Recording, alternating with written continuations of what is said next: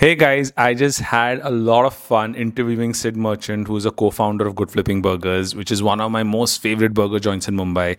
We spoke about Greek mythology, we spoke about what to look for in a co-founder, we spoke about how his Starbucks experience helped him craft the experience at Good Flipping Burgers. We also spoke about happiness index and many other things. Go watch the video, go watch the podcast, learn something new and apply it in your business, and I'm very, very sure that you'll become successful by applying that. I'll see you guys on the inside.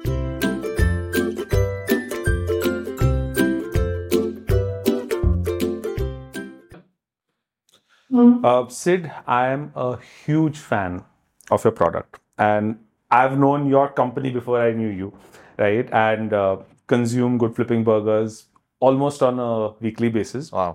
And that's my one indulgence. Otherwise, I'm on a little stricter diet, if you want to call that, but that's one of my indulgences.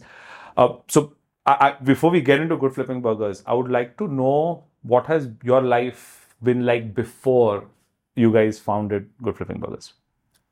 I think it's been a very Mumbai struggle sort of life. It's been a young man trying to find his way around the big city, trying to find jobs that fit something that he wants to do. Uh, where does my passion lie? Questions about career, so on and so forth.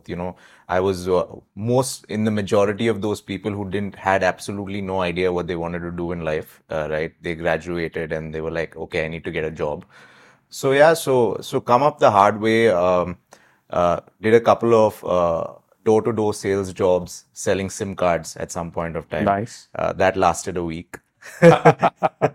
And I kind of knew that wasn't meant for me.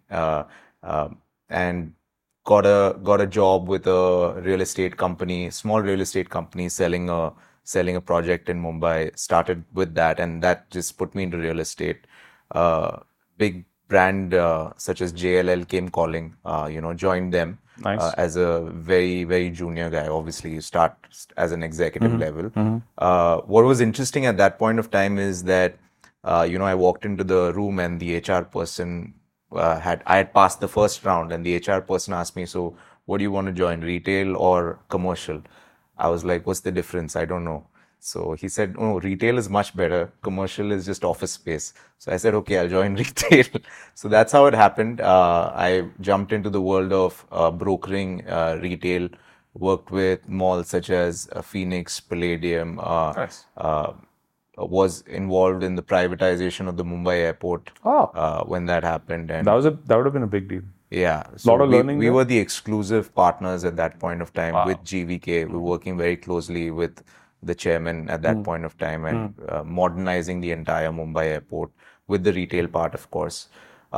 Did many projects, got a great opportunity at a national level brand business development head for brands such as Nautica, Accessorize, Guess, Debenhams. So got some great experience in multiple cities across India. Earlier, my geography was limited to Mumbai and Pune.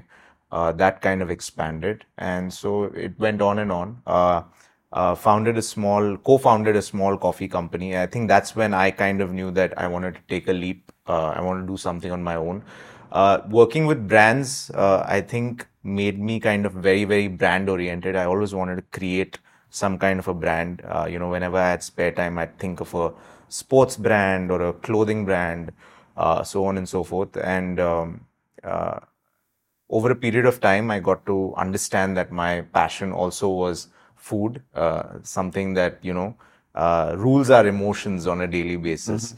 So that is something that really took to me. So with coffee, I launched a small coffee company called, currently it's called KC Roasters. It used to be called Koinonia Coffee. Okay. So co-founded that with a couple of people. Got some great experience through that. Things didn't quite work out with the partners, and I quit that, and Starbucks came calling. That was a big, big one for me. In fact, I remember when Starbucks was launched in the country, I tried to apply on the job portal just to see what would happen.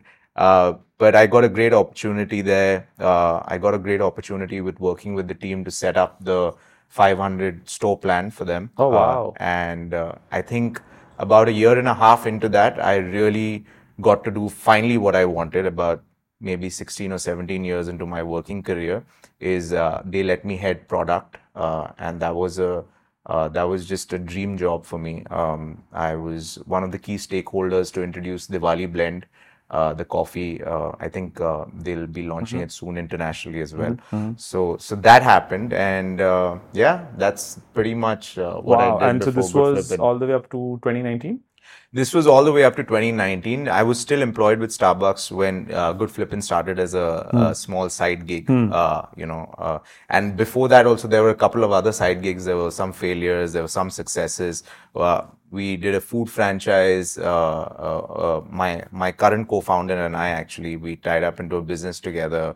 Viren and me, we did a food franchise with Tibbs Frankie. Okay. We learned a lot. We opened 2 outlets. One did really, really well, one not so well. But we learned a little bit about the food business.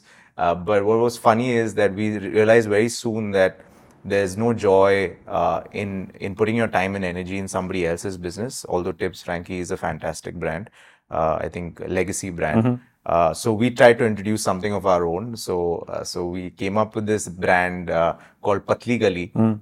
It's Mumbai sandwiches. We said, hey, we can glamorize Mumbai sandwiches and sell them. Needless to say, it flopped really badly. But I think failures teach you so much Of course. more than successes. Yeah. So what was your big lesson from each of your failures? What did that So look like? Patli Gali taught us that marketing is not the only thing that can make something successful. Marketing is a great thing for something that is going to be successful. It's like a steroid. It's like so you can't build a brand out of marketing. You have to, at least a food brand, which has product. I think what it really taught me is that product is the center of everything. The reason that a Frankie sells is because of the product first. So that's even when we started coffee, really getting deep into learning and educating oneself, whether it was becoming a certified Q grader, who basically can grade Arabica coffee anywhere in the world, whether becoming a SCA certified trainer. So all of that education really helped getting deep into the product and understanding what a product is, why it works, why people like something, don't dislike something. So that is something that really we learned a lot from that, where at least I focused and said everything starts with product and has to start with product. Then you can build everything else, whether it's the marketing, the team, and all of that. And I am restricting it to the F&B world, but I think even in the IT world and I think anywhere. anything when it's to do with product, it starts with product. So that's a big learning and lesson, and that's something that we took into Good Flippin' Burgers as well. So how did you meet your co-founders? So strangely, it was exactly as you said. The burger was my one indulgence on a weekly basis. So I remember having loving McDonald's burgers when I was in college, and it was like almost a weekly kind of. We used to go weekly to the McDonald's, I had my double filet-o-fish. They used to not do double filet-o-fishes. So what I'd do is buy 2 filet-o-fishes, throw the other buns out, put the double, and have that. So Nice. I loved that, and my fries, and that was my college. So once a week college meal with the little pocket money that I had. And that was fancy for us at that point of time. But yeah, I think after a certain point of time, I think you cross a certain age where you start craving better products, and you also start worrying about your health and your taste buds improve, and so on and so forth. So we graduated from that, and I realized that for about 7 or 8 years, I just stopped eating burgers in India. And I remember whenever I travel abroad, US, Middle East, Dubai, just crave a burger. We'd go there and eat like Shake Shack, or even the real Whopper from Burger King. So that was something that kind of sparked an idea. I think 2019 I was introduced to this cloud kitchen that somebody was running, and I started ordering from there. And the product was absolutely fantastic. It was world class, and I was quite surprised, and it was affordable. and I ordered it again next week, and I ordered it and it didn't change. So it was consistent. I was like, this is great. Met the guy who was running that, which is Sijo, who's my co-founder. And I said, hey, what are you doing with this? Is this something that is... And I think at that point of time, he wanted to shut down as well, and because he's more of a creative food guy, and he's like, I can't do this, it's too harrowing. And I think that's where I said, okay, I'll help you out. We'll do something. We'll start a new brand, and we'll see how it works. I can't give you too much time because I still have my day job. And that's where it started. We started Good Flippin Burgers in 2019. And we went on till about the pandemic hit us, and we all shut down during the pandemic. And there was a real question mark during the pandemic as to whether this is worth continuing. Is it worth my time? Is it worth our time? And I think that's where our third co-founder entered in, Viren, who's been almost a lifelong friend now of mine, and he was also involved with me earlier in business. And, Viren came in and said, what do we need to do to take this to the next level? I said, yeah, we need to open another outlet, see if this is not only a Bandra brand, let's see if it works elsewhere. And we did. We opened our second outlet in Juhu. Viren came in on full time. He took the reins. We haven't looked back since.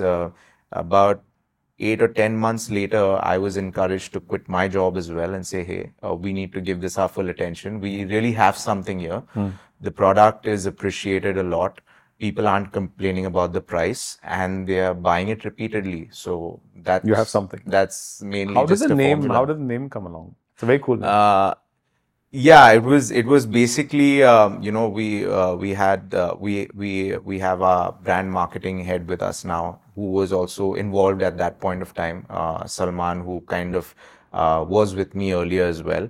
And so we asked him to come up with names, and I think we all contributed in some way, and then we had like 5 names that we had, and there were some crazy names in there as well. Thankfully, we didn't go with those. So yeah, and we came across this name, and it was about good. What do you want in a burger? And you don't want it to be like crazy all the time. You want a good burger because it's satiating. It should be satiating. You should finish it in about 1 or 2 minutes max, right? You shouldn't be eating a burger for longer than that, unless you're having a conversation with someone. And what do we generally do with burgers, especially the patties? You flip it. So we're like, okay, Good Flippin Burgers. We sent it out to about 50, 60 people, and most of them liked it. So we were like, okay, let's go for this. At that point of time, I was mature enough to know that a brand name is not going to make or break something. It's the product first. So, but we really, really liked it, and people liked it, and we said, yeah, it's cool. It's a good Flippin Burger. So yeah, there we So are. today, how many outlets do you guys have? So as we speak, we will be opening our 26th outlet today. Oh, wow. Yeah, in Kharghar.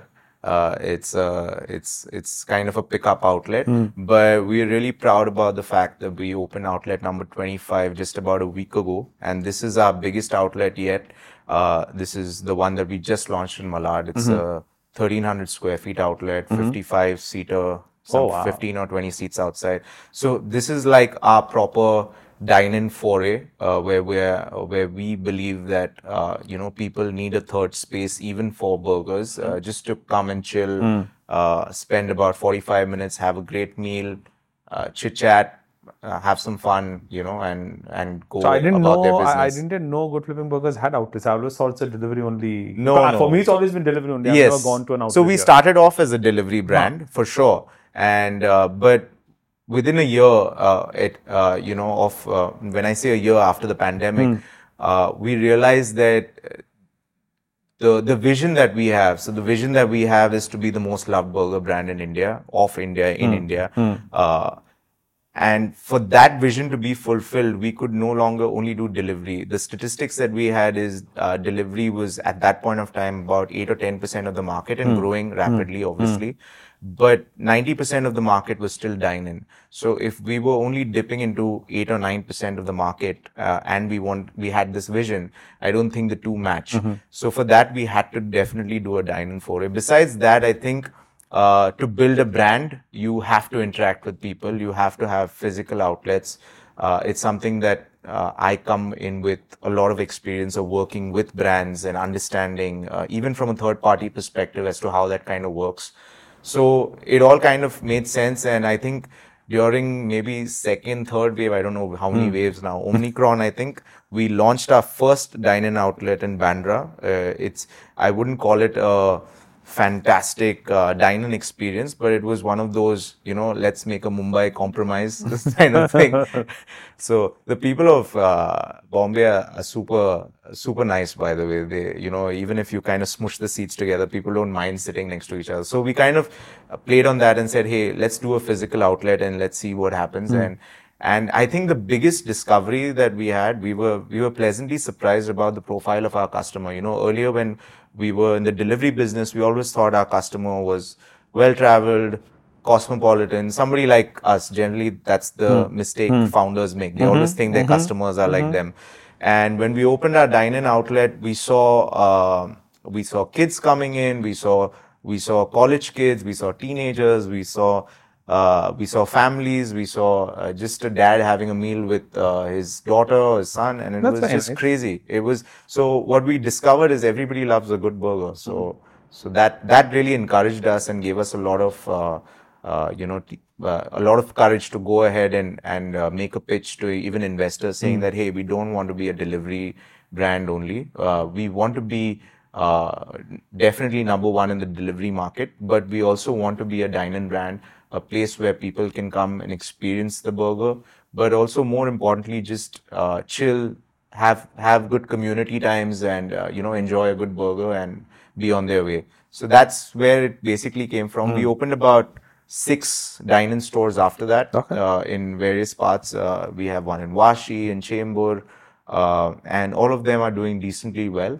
But I think Malad is our truest expression of what a real burger joint should look like. Our whole idea with Malad was you walk in there and you should feel like you walked into a great burger joint anywhere in the world. So that's hopefully what we have tried to achieve. And once you see it, maybe you'll have. I'm looking forward to my next trip to Malad, not just to experience this.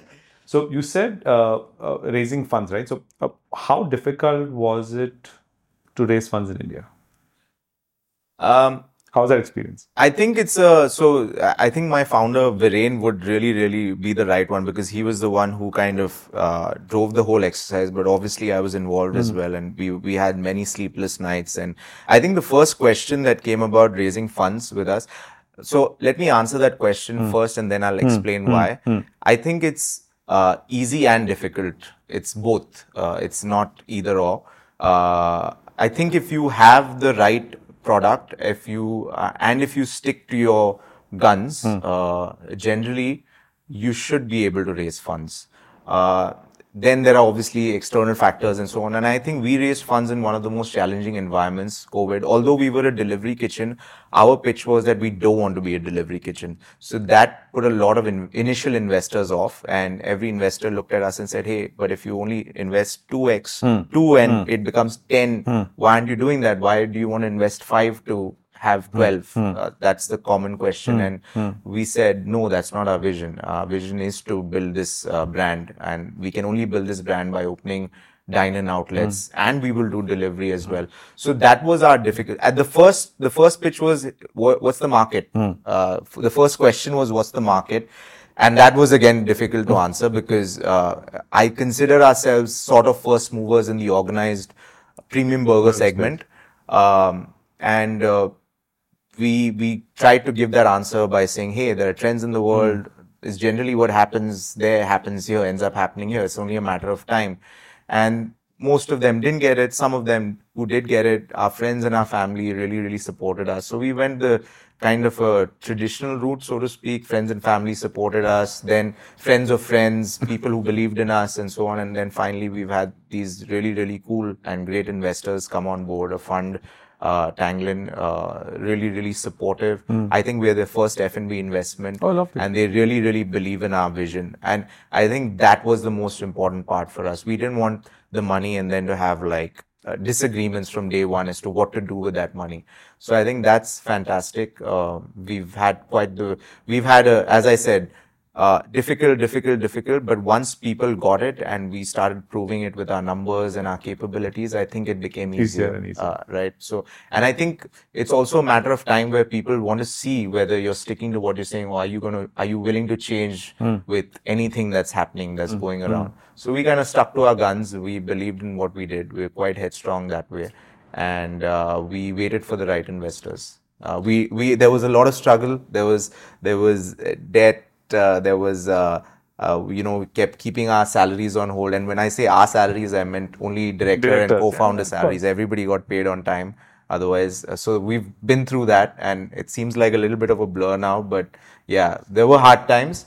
But I think, again, belief in yourself, especially if the sales numbers are backing your product. I mean, you can believe in a product that's not selling. It's not going to make sense. But yeah, your sales numbers should back it up. And I think if that's happening, then I think you're onto something. And then it's just a matter of time and keep trying. So the initial days of most companies, you'll be going through sleepless nights. Founders don't get paid for months, maybe in years together, right? And sometimes that can even be a mistake. I interact with a lot of founders, and many times they come to me for mentoring, and I look at their books.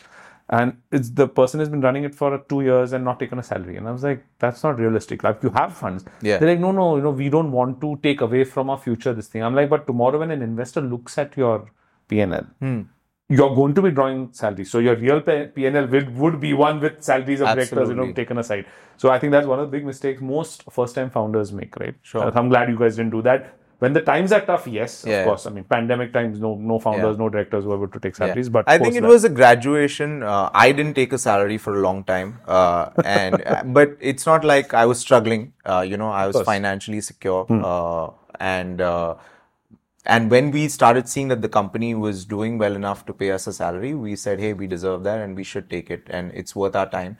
And it also prevents you from keep looking at something else. Hey, what else can I do? What else can I do? If this is it, this is your focus, then make sure it pays you well as well. And, you shouldn't, I mean, because if it's not paying you well, then you will look for a side gig. And if you're looking at a side gig, you're not giving this 100%. Absolutely. So money is very, very important. 100%, right? I mean, you're doing it for money. Yes, you're doing it for the larger impact, but you're also doing it for money. Yes. What advice would you give a first-time founder who's looking for a co-founder? What should they be looking for in a co-founder? Oh, wow. I have plenty of advice here.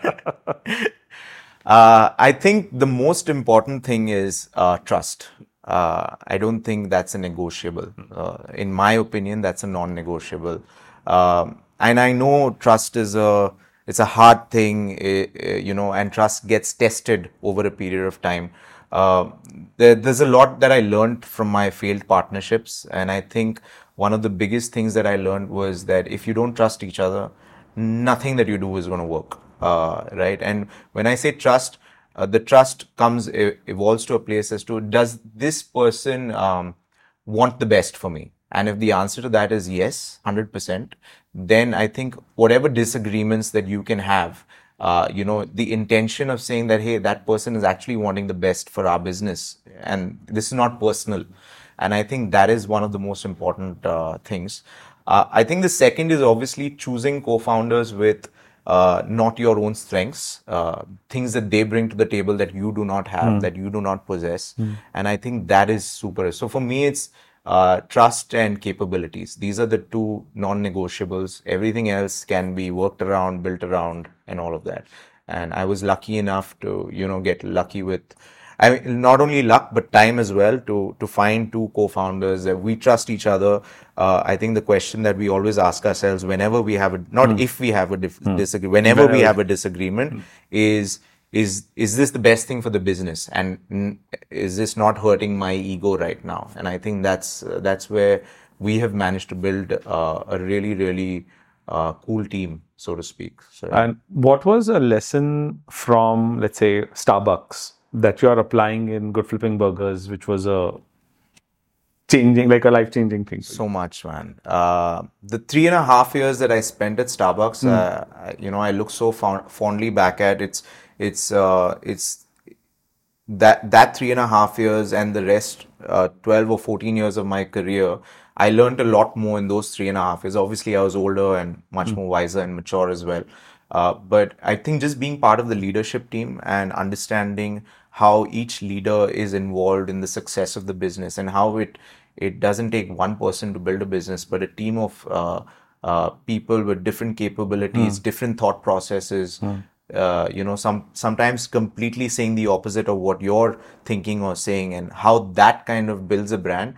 I think that's really, really they've really nailed that as to how they can bring people together from different walks of life and really keep taking this brand from strength to strength. So that is a big one. I think interacting with leaders from different departments, whether they're supply chain, marketing, operations, finance, and understanding how they each bring what is necessary to the table for a company, a business to succeed. I think that's something that was really, really amazing. Also, the brand, how the brand has been built over a period of time, and how they've kind of gone through the ups and downs of being written off and then coming back, and being written off and then coming back. It's one of those success stories that just keeps on keeping on.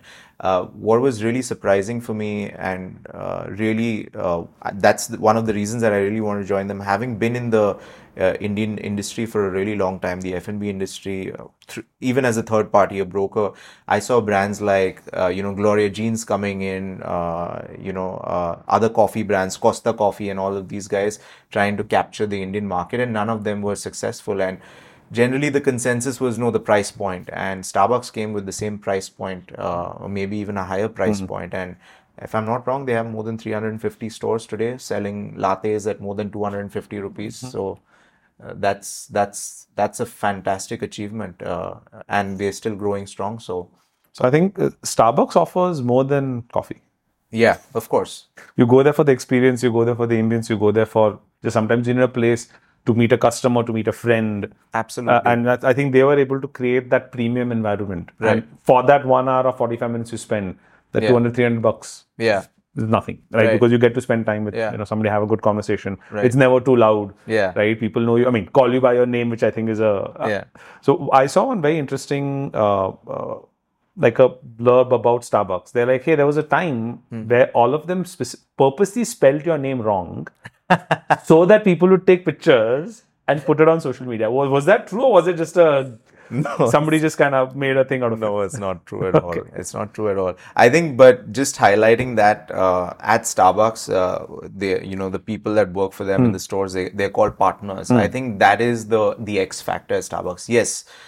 You can build an experience, and anybody with enough money can build an experience. You can also, to a certain extent, build a product, get a team of product people and, build a product, and it may not be the best product, but it'll be a great product, good product, and you can determine price point. But the interaction and the experience that you have, I think that is what in my opinion, that's what separates Starbucks from the rest.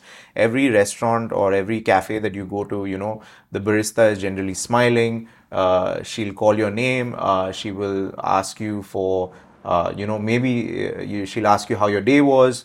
And I think that those little things and they can do this consistently over a range of stores. And I think that is the X factor. Other coffee brands also build great experiences, but the replication of, hey, I walk into a Bangalore, I walk into a Pune, I will more or less have a great experience, a good experience, if not a great experience. And I know what I'm paying for, and, I'll spend my time here and I'll leave. So I think that is the X factor.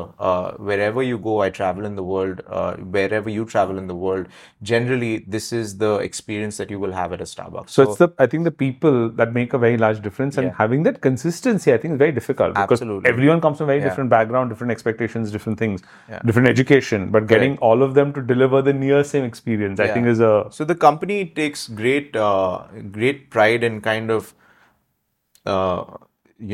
training their people, but not only training their people, making them feel that they belong. And I think that's something that as a company that Starbucks has really, they've gone and invested in their people. They've basically made them feel part of the ecosystem. And that's when a a company person will then make you feel part of the system as well as a customer. So they translate, instead of focusing too much on the customer, they focus on their people. And those are the lessons and learnings that we're taking at Good Flippin' Burgers as well. Nice. We love to focus on our people. We have a thing called the Happiness Index, basically, where we do a quarterly survey, an anonymous survey, which goes out to all our people at our stores, and they get to fill in, questions like, are you getting paid enough? Do you think, what is the store environment like? Are you happy with your restaurant manager? And rate it from 1 to 5. Very, very simple questions to answer.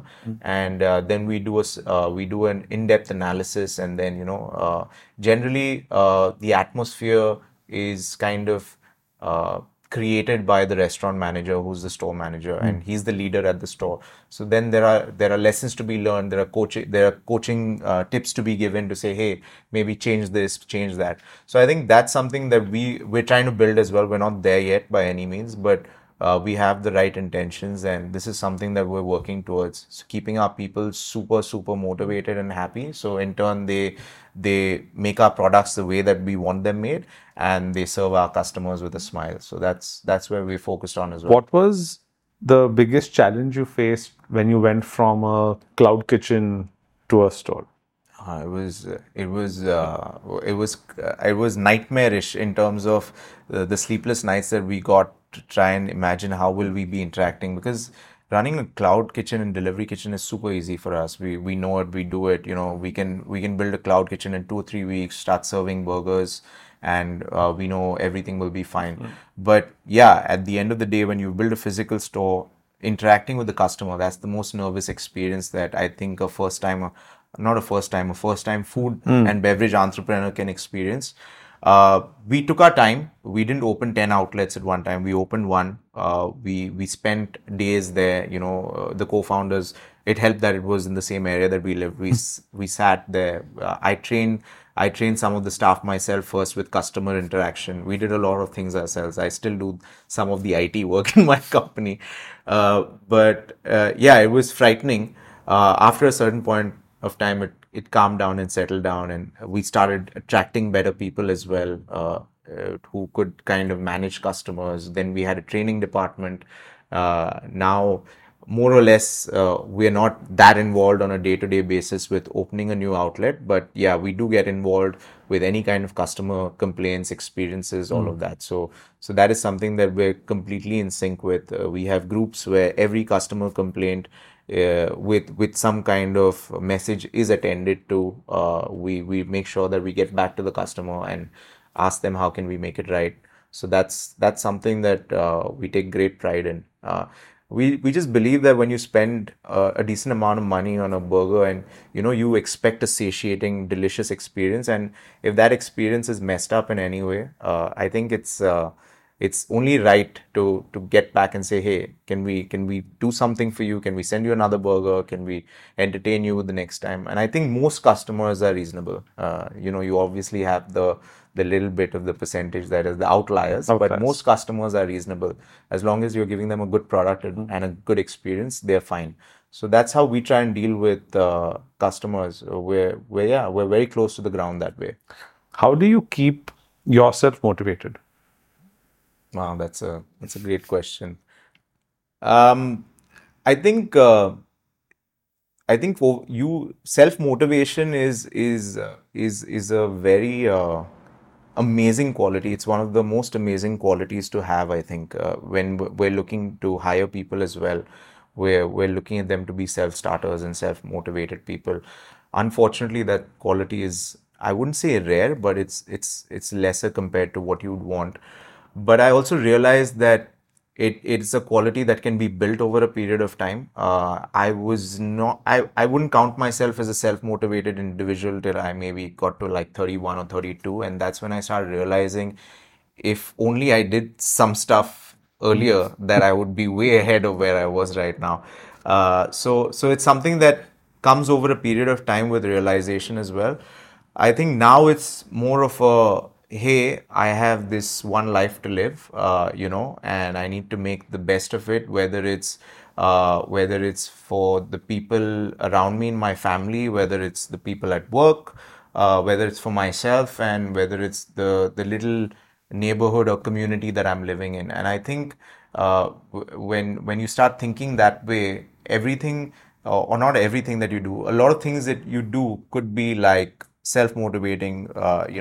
Getting up, for example, and basically reading something, or watching a podcast every night, or stuff like that. That kind of gives you learning and education. And in today's day and age, all of that is so accessible. It's crazy. So I think it's just, in my case, self-motivation was built over a period of time. There are few people who are very, very self-motivated. I think my daughter is super self-motivated. How old is she? She's 13. Oh, wow. Yeah, and she does her football, she does her music, her piano, she does her studies, and she also finds time to do her other hobbies. She wrote a book when she was wow. like 10 or 11. What's the book called? Arya Francis and Odin's Spear. It's to do with like mythology. I think, if I'm not wrong, it's Greek mythology. I read the entire book chapter by chapter. So my son also is extremely interested in Greek mythology. Yeah. And the other day, I took the entire family to office. It's Norse mythology. Norse mythology, yes. Yeah, Norse. So we went to the office on a Sunday to show them we were taking over one more floor, right? So they wanted to see. So I took them there. And on the way back, he made me listen to a podcast called Greeking Out. So first I was like, hey, when I drive, I like to listen to music. I'm like, I want to listen to music. He's like, no, Daddy, just listen to one episode. If you don't like it, we'll switch to your music. We heard 5 episodes on the way there and on the way back. Wow. And it was amazing. And it was so thing, he had already heard it. He had read about it. Right. So he was telling me ahead, like the guy's mentioning something. He's like, oh, no, but his daughter is this, and oh, he did that. He killed the serpent and he did. And they're so into it. Yeah. And I was blown away. I didn't know all this about Norse mythology, and it was just heartening to see her. This guy is like 11 years old and he knows so much about different mythologies, and he like gets so into it. And I'm so glad that she wrote a book. I'm definitely going to buy the book and make him read it. If I don't read it, I'm making sure he's reading it. No, I think it's important, that whole, and I don't think it magically happens. I think even as parents, we have a responsibility to really, really imbibe that into our kids. Not pressurizing them into being self-motivated, but giving them various opportunities to kind of do things on their own and kind of see the results and then be like happy with it. She's super judgmental about her work right now. She doesn't want people to read that book anymore, because she's like, that's so childish now that I think about it. So tell her, write the next one then. Maybe that's the only way they're going to exactly. forget the old one. So yeah, And so that's so that would bring me to my next point. Now, as a father, what advice would you give to your daughter when she turns 8? If you have to give one piece of advice, what would that be? No. Don't do stupid things. I already tell her that on a weekly basis. I don't know, man. It's complicated. Everybody's life is so different, and hopefully I don't have to give her that one piece of advice when she turns 18. Like the amount of time that we've spent with her and her growing up and all of that should be enough for her to understand and realize. What I do realize, though, is that during my teens, any kind of crazy habit that I picked up, it's really difficult to let go of as you keep growing older. And I think the experiences that you have such a impact on your life later in life, even though you don't understand it or realize it on a subconscious level.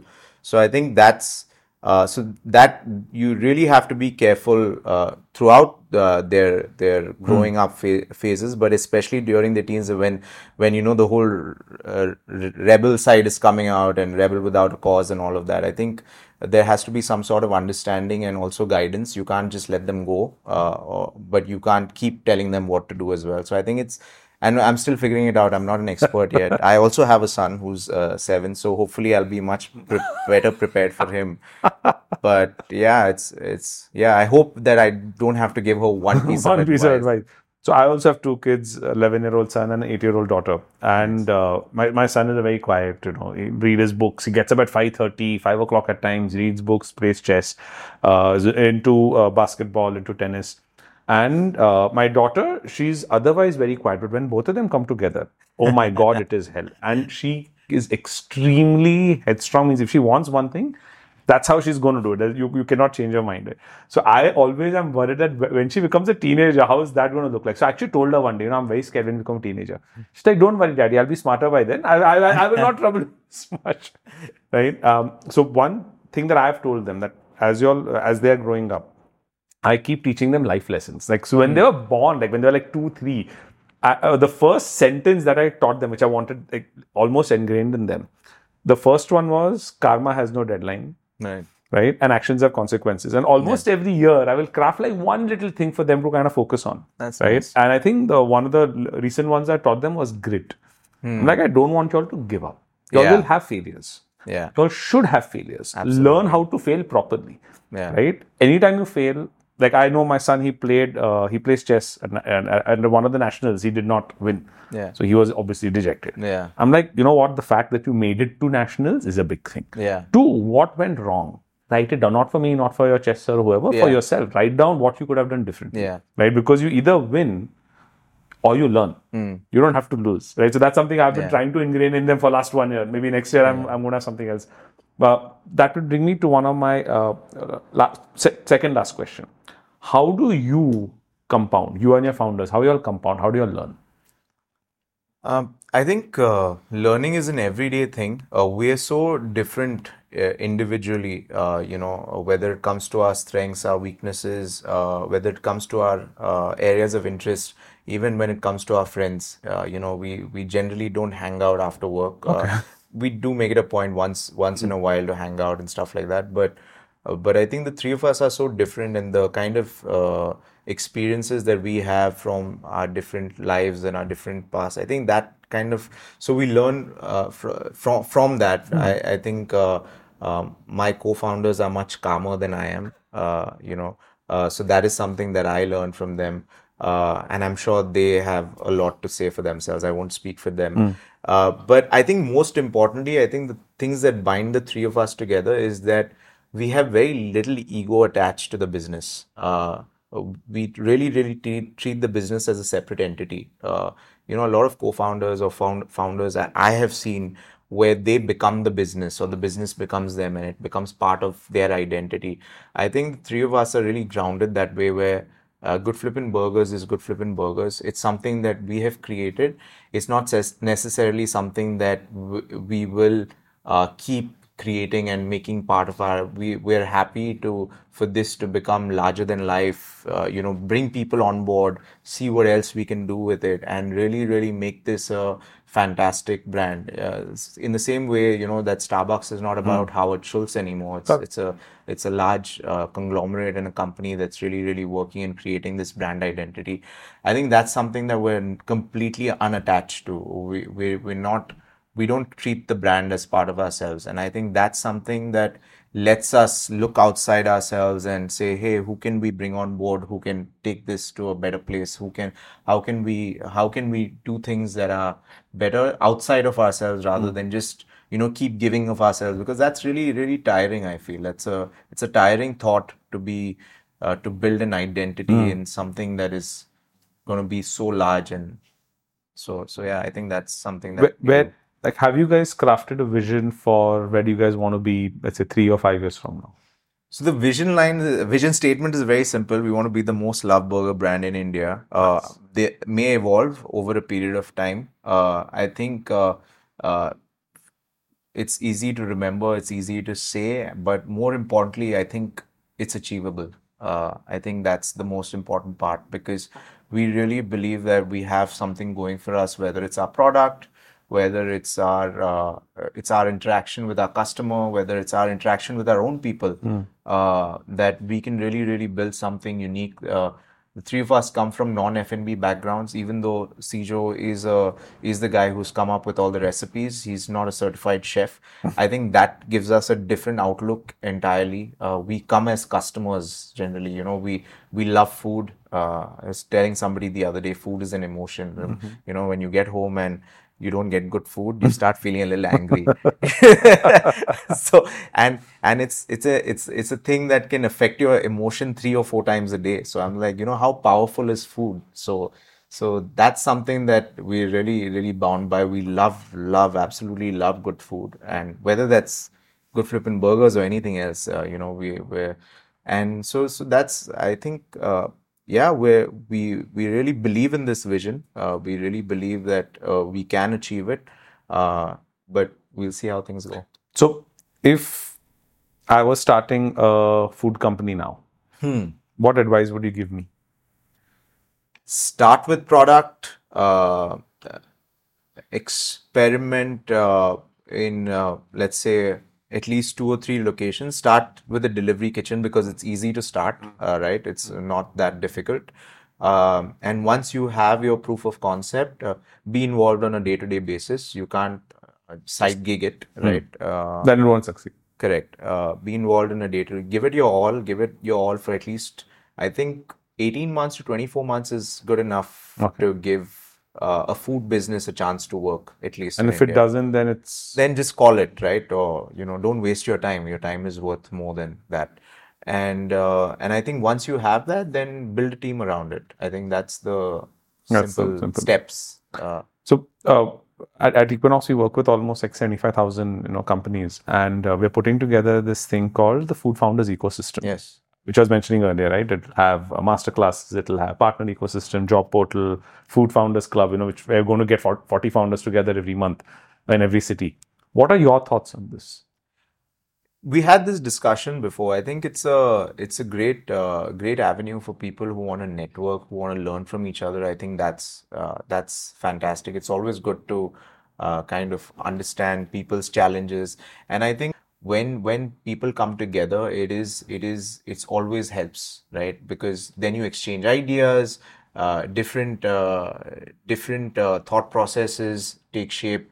A brand can happen, collaborations can happen, so on and so forth. So I think what's really exciting is about the job portal as well. That's really, really cool. I think we've struggled like most of the people in the industry, even though we try and have the best practices or trying to have the best practices with people. It definitely, people is a big problem. People will switch jobs for 1,000, 2,000 rupees, 500 rupees also sometimes. And, so that really helps. And what I think would also be really, really interesting is to build some kind of upskilling system on this, in this part where, not only do we hire people, but we kind of give them courses to upskill themselves. I think that once people start realizing that a company or an app is really interested in them becoming better versions of themselves, I think that's something that could really help. So you actually mentioned something we were planning to work on next, because this has 2 sides, right? One is the founder side, which has all these 4 things. And on the applicant side, we are planning to build content to help people upskill, to know more about, for example, something as simple as FSSAI, which is a food safety standard in India. Right. Anyone working in the food industry should know about it. Right. Unfortunately, 99% of people just know what that word is. Right. They don't know the full form of that word and what it means for that, if you're working in a business, food business, what are the basic safety standards? So unless the business teaches you and enforces it, me as a food handler has no formal education. Right? So we were trying to build an upskilling system in this, where you can even get certificates, you can get all this, which can even come up in your profile. So if I apply for your job, and if I've done these 3 courses, it'll actually show up like, hey, Ashwin has done a course on FSSAI, he's done a course on level 1 on food safety, level 2 food safety. So that I would be a more preferred candidate over somebody who hasn't, right? So that we're building it is not for the next 6 months to 1 year. The reason is, first, we don't want to focus on revenue at all. Idea is purely add value on all sides, let it be for founders, for the partner ecosystem, or for people applying for jobs. The idea is for founders, we plan to keep this free forever. Obviously, apart from the networking event, which is at cost, right? Because we book out a restaurant. But on the partner side, maybe even on the job applicant side, we may look at monetizing, but not for the first year. The reason is, add value first. Add so much value that tomorrow if you ask for money, they shouldn't even think twice. They'll be like, here's the money. That's what we're trying to build, right? And the funny part is I spoke to about 50 people, 50 founders, food founders, about this. Almost 90-95% of them were most excited about the job portal. Even though I was excited about a few other things, they're like, no, job, man, give me good people. It'll be music to the ears of my recruitment team. They're constantly on the phone. I don't know how they do it, but Yeah. It's I think one of the biggest challenges is getting Yes. good talent in Yeah. place.